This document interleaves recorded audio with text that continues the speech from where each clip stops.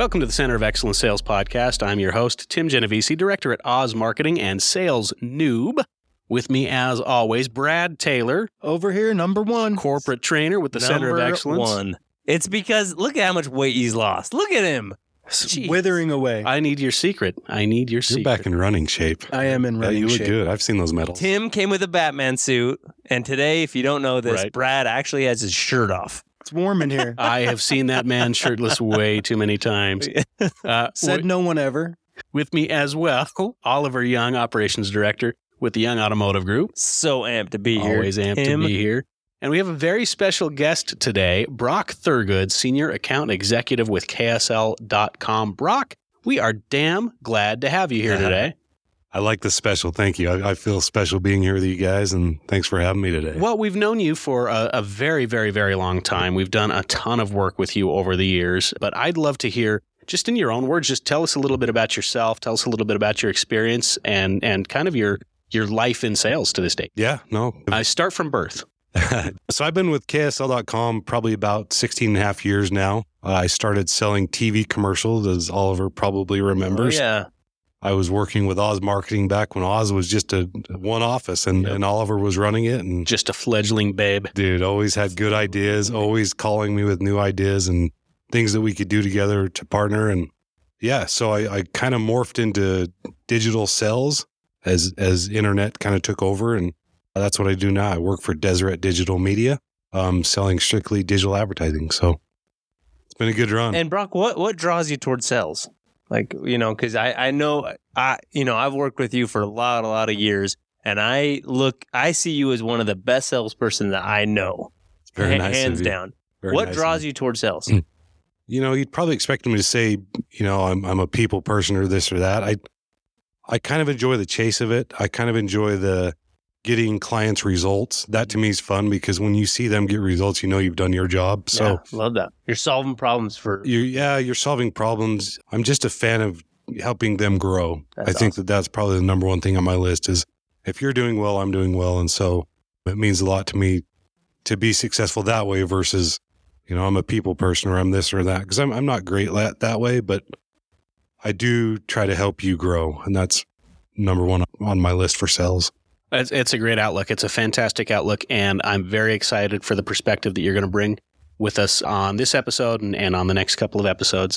And I do want to start off real fast before we jump into our topic. I do want to throw a little bit of an offer out, a challenge. Oh, man. I want to throw out a $100 Power Sports gift card to the first person who listens to this episode and emails us at podcast@youngcoe.com. Can you say that email again? I'm going to pull out my phone. Okay. It's on its way. The email's in your inbox. I'm so sorry, Brock. Nobody in this room qualifies. See dealer for details. Terms and conditions apply. Great service at Power Sports. By the way. I was there yesterday, and they took good care of me. Awesome. So Glad to hear that. So shoot us an email. Not youngpowersports.com. Podcast@youngcoe.com. Sorry, gentlemen, the coffee hasn't kicked in yet. And honestly, it's making me a little angry. Whoa. It's making me a little angry it's too early to be angry. that my coffee has not kicked in. And I wanted to follow up with you, Oliver, about some things that you've made me a little angry about. This segue, man, that was dialed. It was rough. Especially It was rough. with the lack of coffee. It was rough. Because I know Tim needs his coffee. Mm-hmm. So today, what the subject I wanted to talk about today was the thing that makes most people mad, or the complaint I get more than any other complaint, probably by double, is a lack of follow-up. Now, when I ask people what my most common complaint is, what do you think they tell me? I haven't heard. Or anybody. Oh, from salespeople or customers?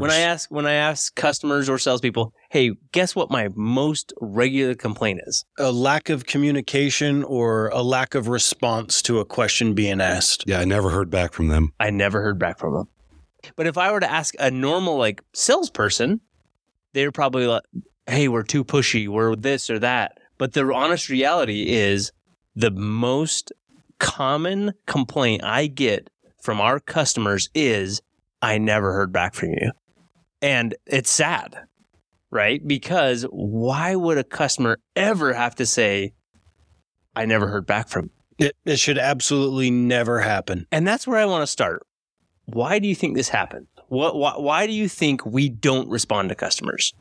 I think from a salesperson's perspective, it's often that they feel like they can't solve the customer's problem. They're not able to actually provide a solution that's going to work for them for all the different types of reasons. Maybe the customer inadvertently told the salesperson something about their personal situation that the salesperson just thought, wow, that's going to be a lot harder than the effort I'm willing to put in. Sure.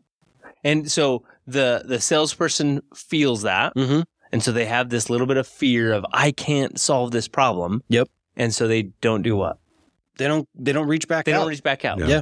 They put in their head a story of why they can't help that person. And it adds just enough fear that they stop doing anything. Yep. And it just kills them. And really, most salespeople will say it's because of disorganization.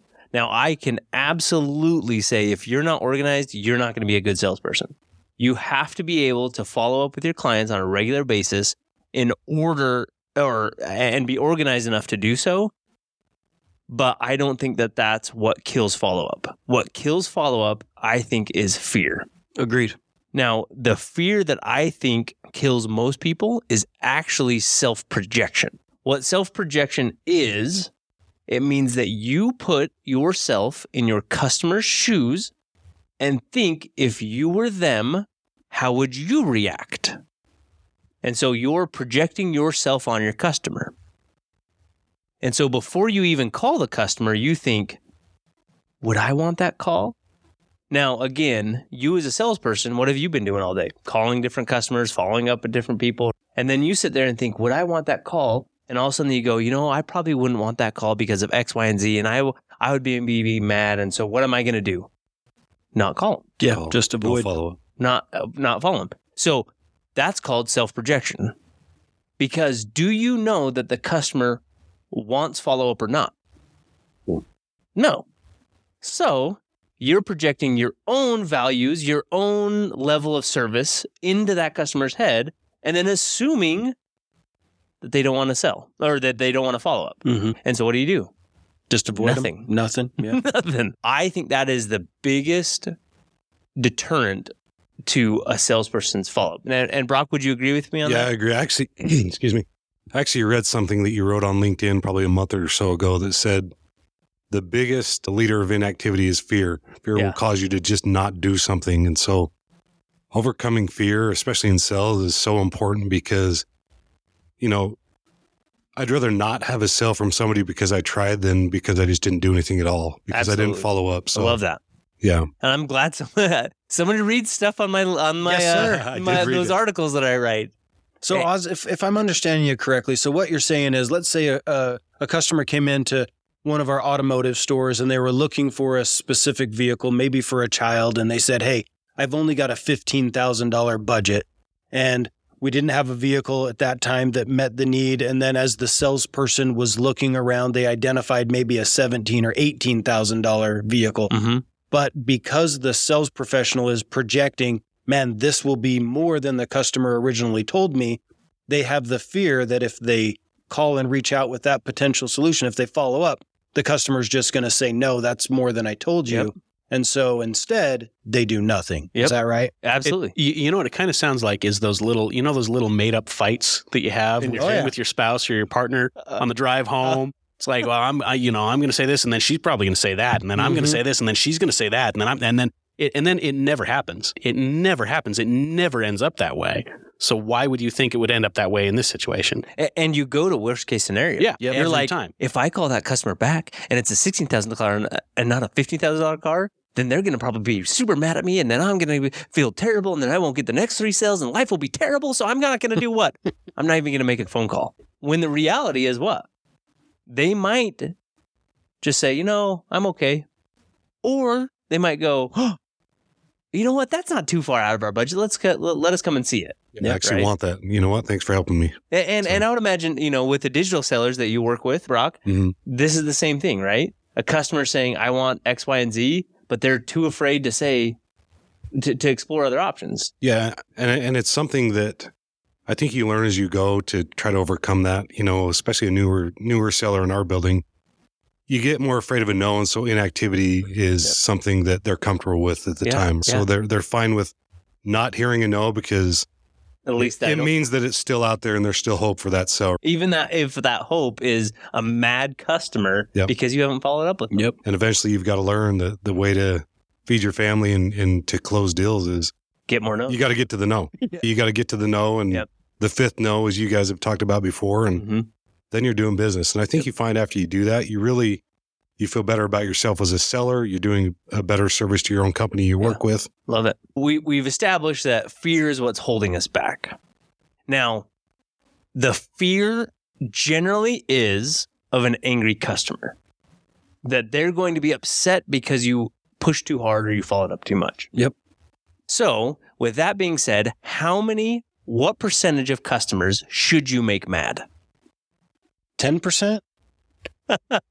So whenever I ask... Now here's the question. Are you saying what percentage of customers should you try to make mad? Well, not try to make mad. Because I would say zero. Push to the limit where they're uncomfortable. So whenever I ask a group of salespeople, what do they answer? They're going to say zero. Zero. They'll all say zero. Yeah. How many customers should you make angry over your follow-up? Zero. And everybody says zero. Yeah. And I go, okay. Let's think of this in a bell curve. So does everybody know what a bell curve is? Hopefully, you can see my hand. It starts small on one end, goes up in the middle, then down and small, right? It's like how things work in the world. On the bell curve, in the middle, you have the average. And if you go out to the sides, you have the extremes. Mm-hmm. So you have one extreme that if you make one phone call, the dude is going to be pissed. Yep. They're going to be like, what the hell? You're following up with me relentlessly. Stop calling me. Yeah. Yeah. What's the other extreme? You don't call them at all. And so they finally... No. The other extreme, if you follow up. Oh. So one is one call, they're pissed. I've been waiting by the phone all day. Yep. And you've made 8 calls. You've left 4 voicemails. You've talked to them 3 times. And what do they say? They never followed up with me. Yep. Yeah. Have you had that customer, Brock? Oh, yeah. I think we all have. That's why we're all smiling right now, because they exist. Yeah. So you have both ends of the spectrum. Somebody who's like, I expect a phone call every freaking hour for a good follow-up. Mm-hmm. And you have the other end of the spectrum that is what? One phone call One is phone too call, much. you're pissing me off. Yeah. Okay. So if that's the case, in order to properly serve your people, how many people should you make angry? That person with one phone call should be angry. Mm-hmm.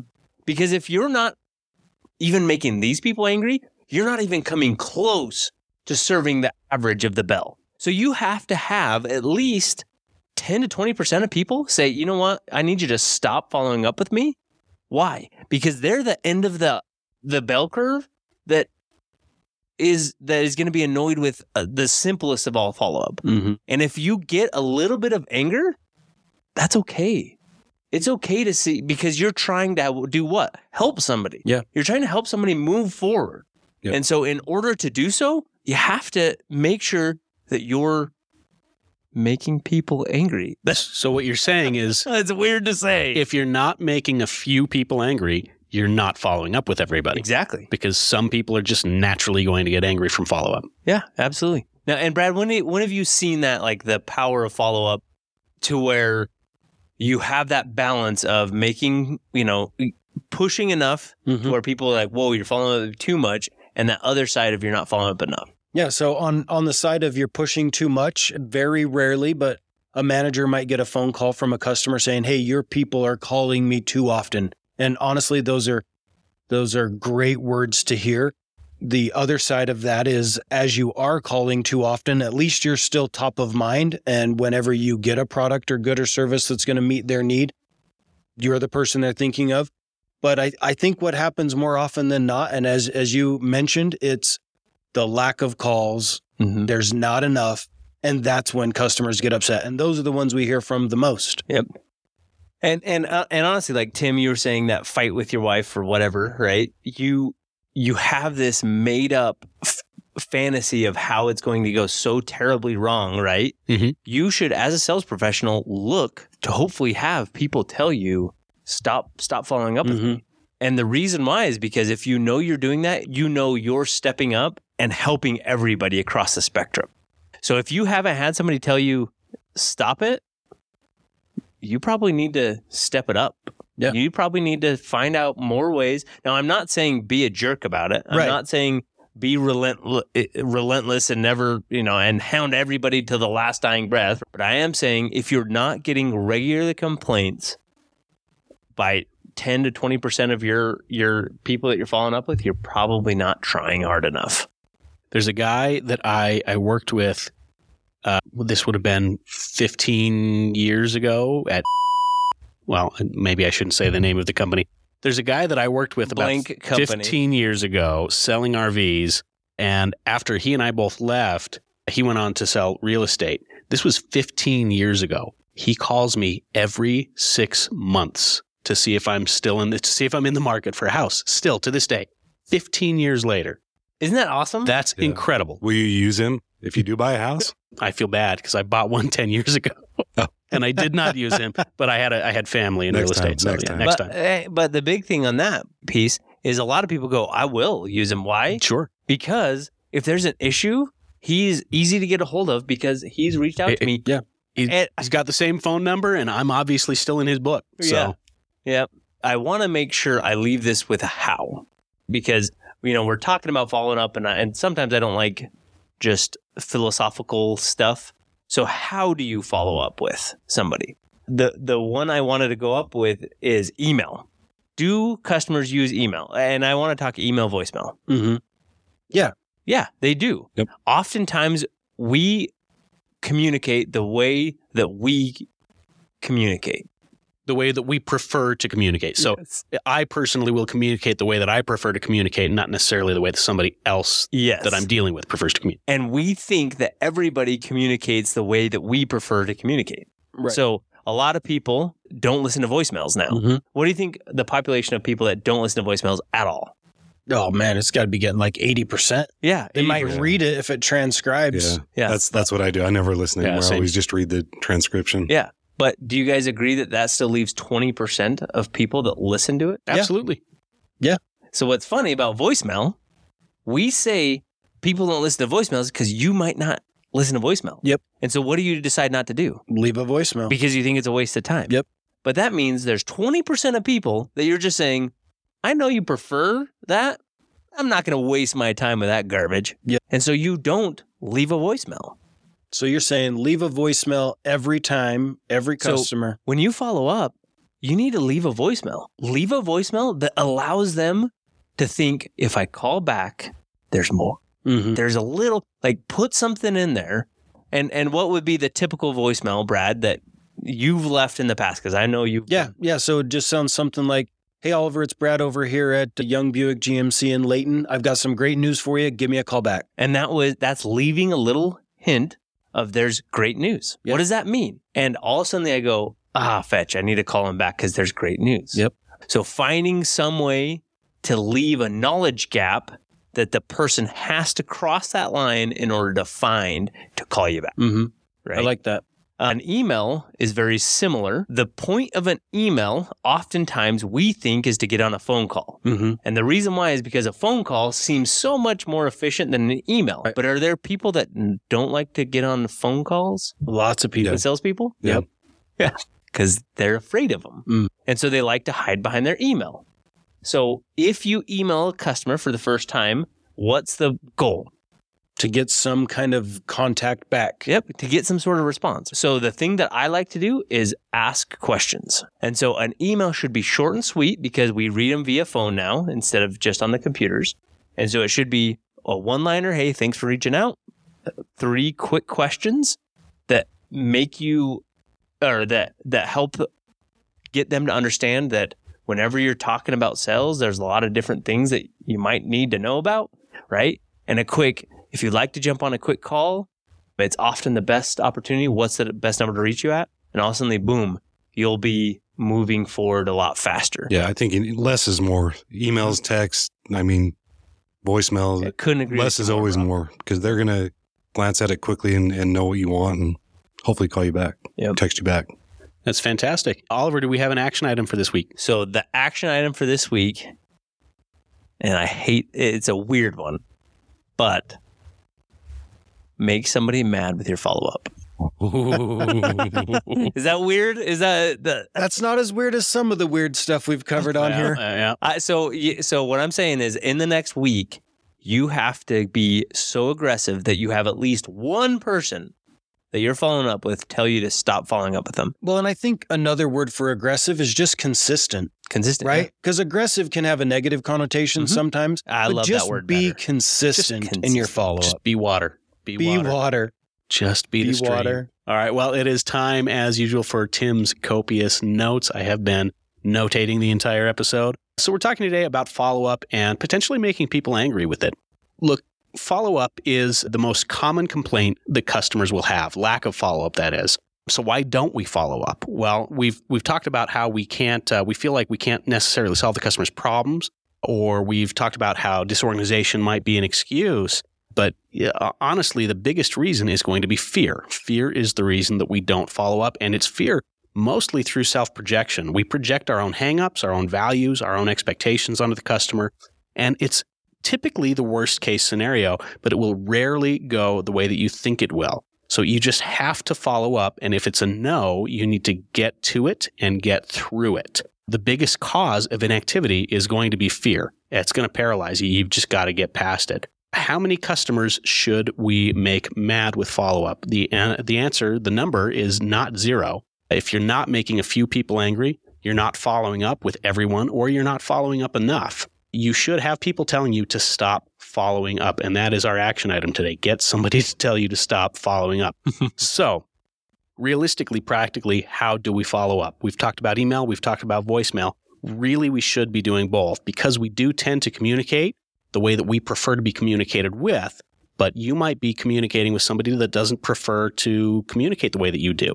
So you need to leave a voicemail, and in that voicemail, drop a hint, drop a little knowledge gap that the customer will have to follow up with you to close. If you're leaving an email, ask questions. Keep it short and sweet, but leave 3 quick questions and ask for the best number to reach them. And honestly, just less is more when you're following up through email. But above all, just be water. Be water. Be water. I think we've said that before. That. So anyway, we want to thank you for listening to this episode. Brock, thank you for being here. It's been fantastic. You're going to hang out and do a couple more with us. And again, if you have listened to this episode and you have not emailed us yet, you've got a $100 Power Sports gift card on the line. I already won it. It's gone. It's off the table, you guys. Brock took it. I'm halfway there. See dealer for details. $100 Power Sports gift card to the first person who emails us to podcast@youngcoe.com. Use that email if you have questions as well. And if you have ideas for future podcasts, we would love to hear from you. We always love to hear from you. And if you haven't left us a review on iTunes, please hop online, leave us a couple of stars, leave us 5 if you're feeling spicy about it, and leave us a couple of kind words as well if you'd like. And if you do know anybody who could benefit from listening to this podcast, please follow them in the parking lot and put it in their ears, the podcast. Put the podcast in their ears. Hey, that coffee's kicking in. I think the coffee's kicking in a little bit. It's definitely kicking in. All right. I think it's time we wrap this one up. Thank you, gentlemen. I appreciate the conversation we've had today, and denouement, y'all.